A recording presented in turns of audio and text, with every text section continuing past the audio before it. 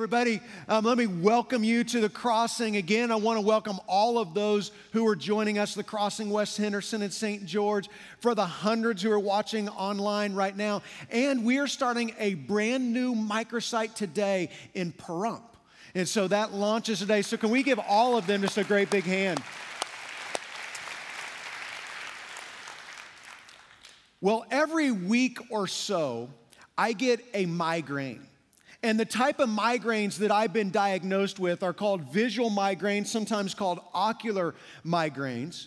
And so what happens if I'm dehydrated or if for some reason, I've just kind of been stressed, that I'm low blood sugar, that I will begin to lose my vision, and it starts right in the focal point, and then my entire vision goes blurry, and it lasts about a half hour. Now, the first time this happened to me, I was in a meeting years ago, and I thought, I am actually losing my vision. So I called up an eye doctor friend of mine. He got me and immediately ran a bunch of tests and diagnosed me with these kind of migraines that I get every week or two. I actually got one when I was preaching just a few weeks ago. And so I was up here and I completely lost my vision. I couldn't see my notes. And so I just kept going, trying to, hoping that nobody would realize what was happening at that moment. So if there's ever a time where you think, man, he's just not with it, just assume I have a migraine. Just assume that. Well, I just had my birthday just a few weeks ago. And something different is happening to my vision. Now, my family says that I'm in denial. They all say that I need glasses, and I'm like, I don't need glasses. Why do I need glasses when I can just keep enlarging the font on my iPhone? Is anybody else with me? Do you do this? Well, I used to have a Bible that I preached out of up on stage for years. And then I got to the place that I could not read the words any longer. So I ordered a large print Bible, and I started using that. And then I couldn't read those words any longer. So then I started printing out the Bible verses really big and pasting them in my Bible so you would think I was still reading out of my Bible. And I couldn't read those any longer. And so now I just put it 4 inches tall on the screen. And so that just kind of helps me read it. Well, sometimes we can't see because of something that is happening to us physically. But other times, the reason that we can't see, it's because we don't want to see. That it is our denial of the truth that keeps us from seeing. And that is what we're going to be talking about today. Well, we've been in this series going through the Gospel of John. We've called it Signs. Because the Apostle John, he arranged his gospel around 7 miracles that Jesus performed. But he doesn't call them miracles. He calls them signs because signs point to something. And John tells us that it is these signs that convinced him that Jesus was indeed the Son of God. And he is hoping that what happened to him will happen to you as well. And so today, we're in sign number 6. Sign number 6 is the healing of a blind man. It is found in John chapter 9 if you want to follow along, or I'll also have the scriptures here in great big lettering that you can read along with me as well. But most of Jesus' ministry and teaching, it happened around the Sea of Galilee. But he would often travel to Jerusalem for different feasts and festivals. But every time he went there, things got dicey. The temple was in Jerusalem, which meant the religious leaders were in Jerusalem.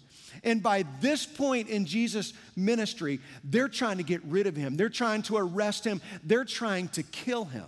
So Jesus is literally taking his life into his own hands every time he goes to Jerusalem.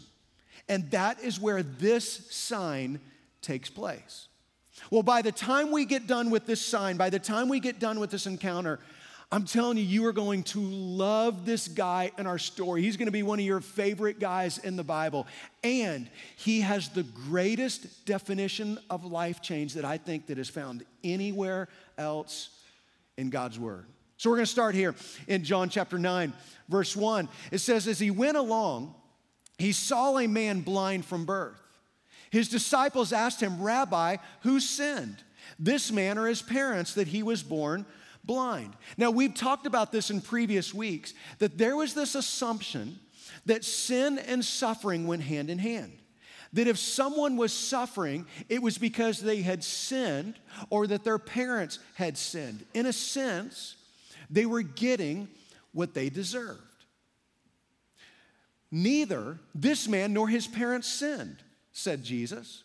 But this happened so that the works of God might be displayed in him. So that this means that there is a purpose to all of this. Now, let me just pause here for a second. Let me tell you what Jesus is not saying.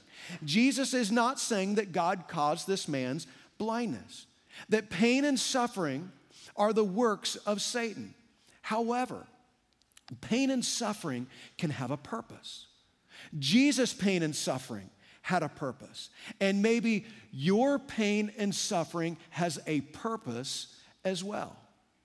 Sometimes God chooses to display his power on the platform of your pain and suffering.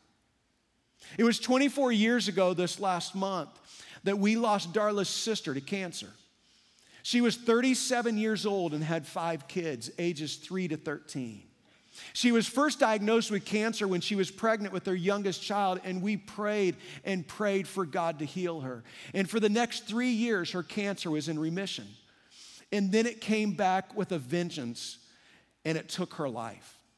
And her oldest daughter, my niece, was 13 when her mom died. Well, she is now 37 years old herself, the same age that her mom was when her mom died. And she's a mom. She has 3 kids. And she posted in her Instagram just a few weeks ago as she was honoring her mom, she said, "This year was the hard year for me, because I now realize how young my mom was when she was taken." But in the midst of grief, let me tell you, we've seen God do amazing things. Could God have healed her? Absolutely. Why does God choose to heal some people and not others? I don't know. I don't have an answer for that. But we have watched God display his power on the platform of pain and suffering. This is where God does some of his best work in our lives. It says, "As long as it is day, we must do the works of him who sent me. Night is coming when no one can work. While I am in the world, I am the light of the world." Jesus says, my identity will never be more clear than it is right now. It will never be more apparent because I am the light, and he comes to expose what God is really like. He says, I am here so that people can see God. After saying this, he spit on the ground, made some mud with his saliva, and put it on the man's eyes. Now let's just stop here for a second. And let's just admit this is a little odd. And I know you have 100 questions about this because you're thinking, okay, is this is this really the way that Jesus chooses to heal him? See, Jesus had already demonstrated that he could heal somebody just by saying the word. That's how he healed the royal official's son in John chapter 4. But here Jesus decides to spit on the ground and make some mud. Well, here's what you need to know. That saliva was often used in the first century as medicinal purposes. So maybe this was not that unusual. It's still the number 1 cleaning agent of mothers around the world. So I don't know if we completely understand this, but Jesus spits on the ground, makes this mud, he puts it on his eyes, and then he says, "Go," he told him, "wash in the pool of Siloam." This word means sent. So the man went and washed and came home seeing. Obedience is always a key with Jesus. And notice, this guy is not immediately healed. He walks by faith and not by sight, literally. And he does what Jesus told him to do. And then he goes home and he encounters his neighbors. And his neighbors and those who had formerly seen him begging asked, "Isn't this the same man who used to sit and beg?" Some claimed that he was. Others said, "No, he only looks like him." But he himself insisted, I am the man. So people are going, he just looks like him. He goes, no, I'm that guy. I'm really him. I just look different because nobody's guiding me around. I don't have to use a walking stick any longer. And then they ask the question that everyone wants to ask. How then were your eyes open, they asked. He replied, the man they called Jesus made some mud and put it on my eyes. He told me to go to Siloam and wash. So I went and washed, and then I could see. Where is this man, they asked him. I don't know, he said. I didn't see where he went.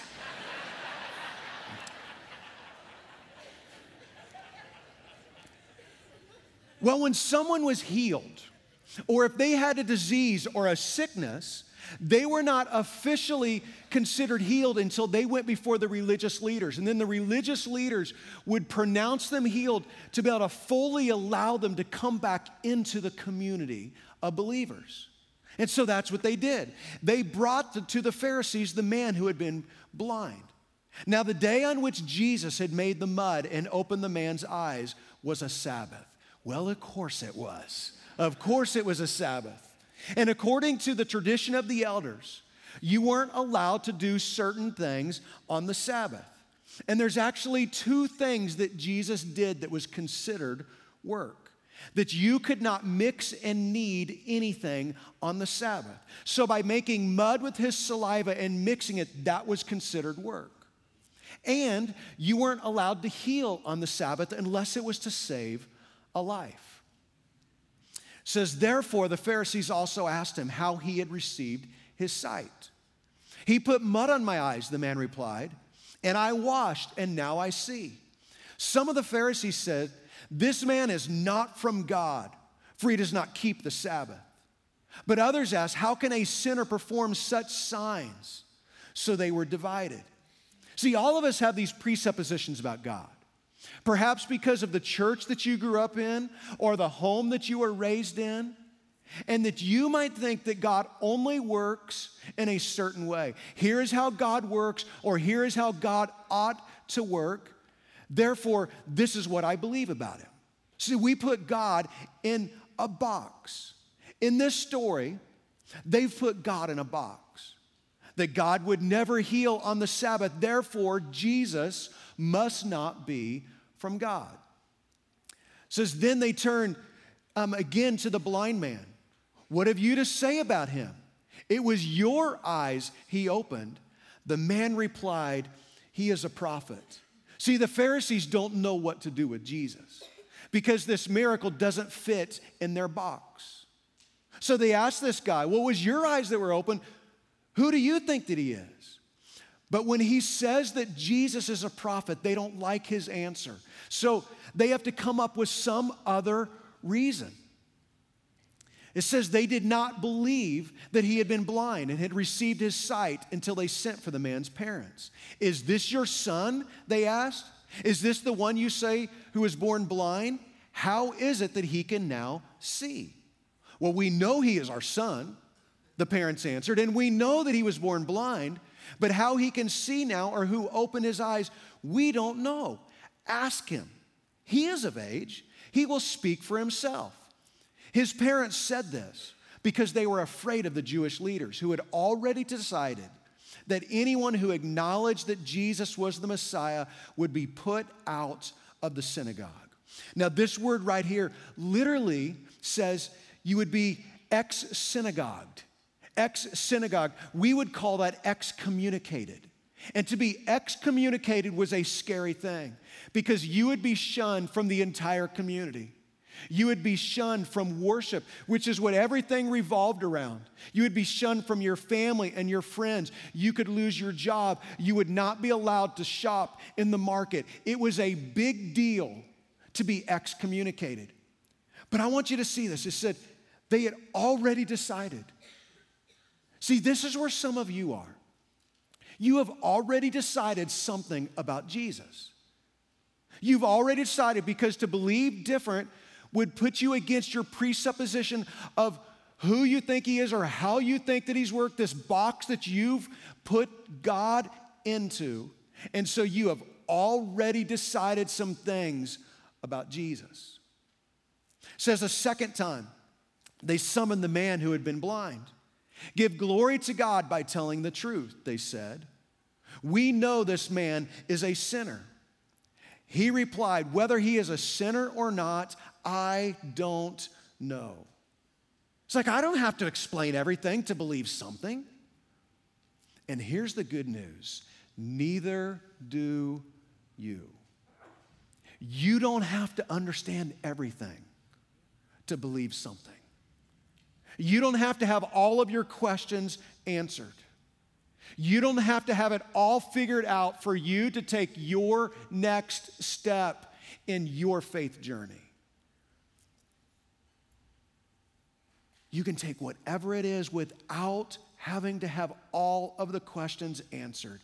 And then right here is what I think is the greatest life change definition in the entire Bible.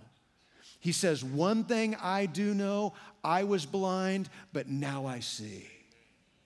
I was blind, but now I see. I may not be able to explain everything, but I know the result. I used to be blind, and now I see. People can argue about the Bible, but they can't argue about a transformed life. They can push against your belief about God, but they cannot discount what God has done in your life. This is who you used to be, and this is who you are now. I was blind. And now I see. Then they said to him, what did he do to you? How did he open your eyes? He answered, I've told you already, and you did not listen. Why do you want to hear it again? Do you want to become his disciples too? Don't you love this guy? He's no longer afraid of the religious leaders because he's had an encounter with Jesus. In other words, he says, my eyes have been opened in more than one way. Then they hurled insults at him and said, you are this fellow's disciple. We are disciples of Moses. We know that God spoke to Moses, but as for this fellow, we don't even know where he comes from. The man answered, now that is remarkable. You don't know where he comes from, yet he opened my eyes? If this man were not from God, he could do nothing.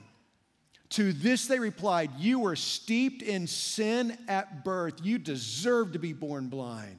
It's a punishment for who you were. How dare you lecture us? And they threw him out.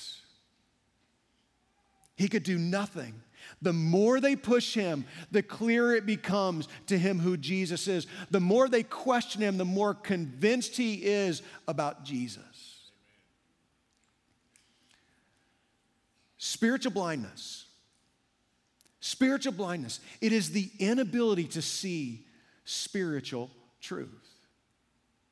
Spiritual blindness, it is refusing to see what can be seen.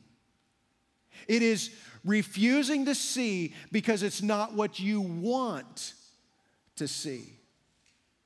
Psychologists have identified what they call confirmation bias. Confirmation bias is when you keep looking for information that confirms what you already believe. And so this is where Google comes in really handy. Because no matter what you believe, you can Google it and you can find somebody else who just confirms what you already believe. Here's the danger of spiritual blindness, is that you may not even know that you have a problem. You don't see it because it's not what you are looking for. And maybe you've come today and you're ready to wash out whatever has blinded your eyes. I see three different things in this story that cause spiritual blindness. There's three different things, and maybe you will find yourself in one of these three things. Maybe you'll begin to identify and go, yep, that is me. That's been me. Here's this first one. It's pride. This is the Pharisees right here. The Pharisees had all of this pride. They had these presuppositions about how God works. This is how God works. This is how God doesn't work. And they had put God into their little box and decided this is how we define God. And even when they have the guy in front of them who's been healed, they can't accept it. They have to come up with other scenarios. Well, he wasn't really born blind. Or he was steeped in sin at birth, so he deserved to be born blind.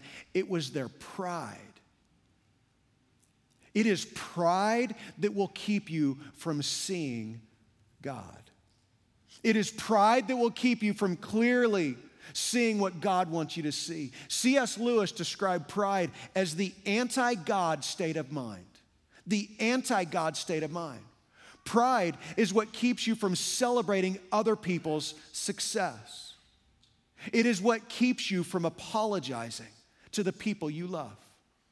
Pride is what keeps you from admitting weakness. Pride is what keeps you from admitting that you're wrong. It's what causes you to pretend that you are more spiritual than you really are. And one of the major themes of the Bible is that if you have pride in your life, you are inviting God to get onto the other team and to fight against you. Let that sink in. Your pride triggers God to oppose you, to fight against you. But humility invites God to bless you. Humility invites God to show favor on your life. It may be your pride that is causing spiritual blindness in your life. It's pride. Here's the second one. It's sin. It's sin. There's another character in this story that we haven't even talked about. It's Satan. Sin and suffering are the work of Satan. And just as God has an agenda for your life, Satan does too. Just as God has a purpose for your life, Satan has a purpose for your life as well. His purpose is to steal, kill, and destroy. And he uses sin to blind us. Look what the Apostle Paul writes in 2 Corinthians. He says, the God of this age has blinded the minds of unbelievers so that they cannot see the light of the gospel that displays the glory of Christ, who is the image of God. I want you to think about the last time that you gave in to that sin in your life. Every one of us have one. Every one of us have this sin it's kind of our Achilles heel. It's that weakness in our life. I want you to think to the last time you gave into that. Maybe it was last night. Maybe it was last week or last month. And here's what happens when we sin. The first time we cross that line, we feel so much guilt. We promise God, I will never do that again. Then the next time, it gets a little easier. And we get over it quicker. And we begin to justify our sin. And we create a story around why we deserve this in our life. The Apostle Paul actually describes this as your conscience being seared. That your conscience is just seared to this sin and it no longer bothers you anymore. When we are spiritually blind, we tend to accuse other people and we excuse ourselves. We are critical of other people's sins and we minimize our own sin. Is it possible that you have a sin in your life that is blinding you from God's best for you? Here's this third one. It's ignorance. It's pride, it's sin, and it's ignorance. Now, I don't mean this in the negative sense right here. I'm just talking about those who don't know. That's this guy in our story. And you can see his progression of faith because after he's healed, he goes home. And his neighbors say, "Who healed you?" And he says, "The man named Jesus healed me." Then when he goes before the Pharisees, they say, "Who do you think he is? Who is this guy who heals you?" He said, "He is a prophet, that he is from God." And then after this guy is kicked out of the synagogue, Jesus goes and finds him. You can read the rest of the story later. Jesus finds him and he says, "Do you believe in the Son of Man?" And he says, "Tell me so that I can believe in him." And I love what Jesus says. Jesus says, "You have now seen him. And he is the one who is talking to you." And then he calls Jesus Lord. So you see this progression. He goes from Jesus being a man to being a prophet from God to being Lord. And this is what John is hoping will happen to you. That maybe you've considered Jesus this good man. Maybe you've thought that he's from God, but John is hoping that these signs will convince you that he is God, that he is Lord over all. Look how John ends his gospel. He says, but these signs are written that you may believe. This is for you. That Jesus is the Messiah, the Son of God, and that by believing you may have life in his name. That by believing you may have life in his name. See, John's entire message is, this is something that I have seen. I have seen Jesus do these things. I have seen him perform these signs. And this is what led me to believe. And I'm hoping that what led me to believe will now lead you to believe, because you don't have to understand everything to believe something. So what is your next step that God is prompting you? Is there a blind spot in your life? Is there a blind spot from you that God is trying to reveal to you today? Saying, this is it for you.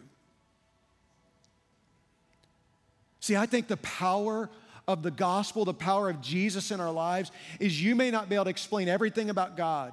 You may not be able to explain everything about the Bible. But you can have a transformed life that speaks to everybody around you. And so I just want to lead you in prayer right now. I just want to have a time where I just lead you. And so what I'm going to ask you to do is just to bow your heads and close your eyes. And I want you just to pray this. God, give me eyes to see. Even if you're not sure that God is a personal God, what if you begin to pray this prayer? Give me eyes to see what you want me to see. God, reveal to me what needs to be revealed to me. God, reveal to me the blind spots in my life that are making me spiritually blind from the life that you would have for me. So God, that's our prayer. Would you give us eyes to see what you want us to see? God, would you reveal these things to us? God, there's something powerful that happens when we come together with a community of believers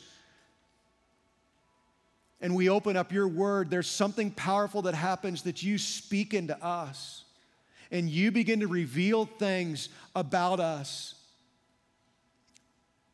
that we've been blinded to. So God, open our eyes today. Help us to see what you would have us to see. Help us to see Jesus clearly. We pray all of this in the name of Jesus. Amen.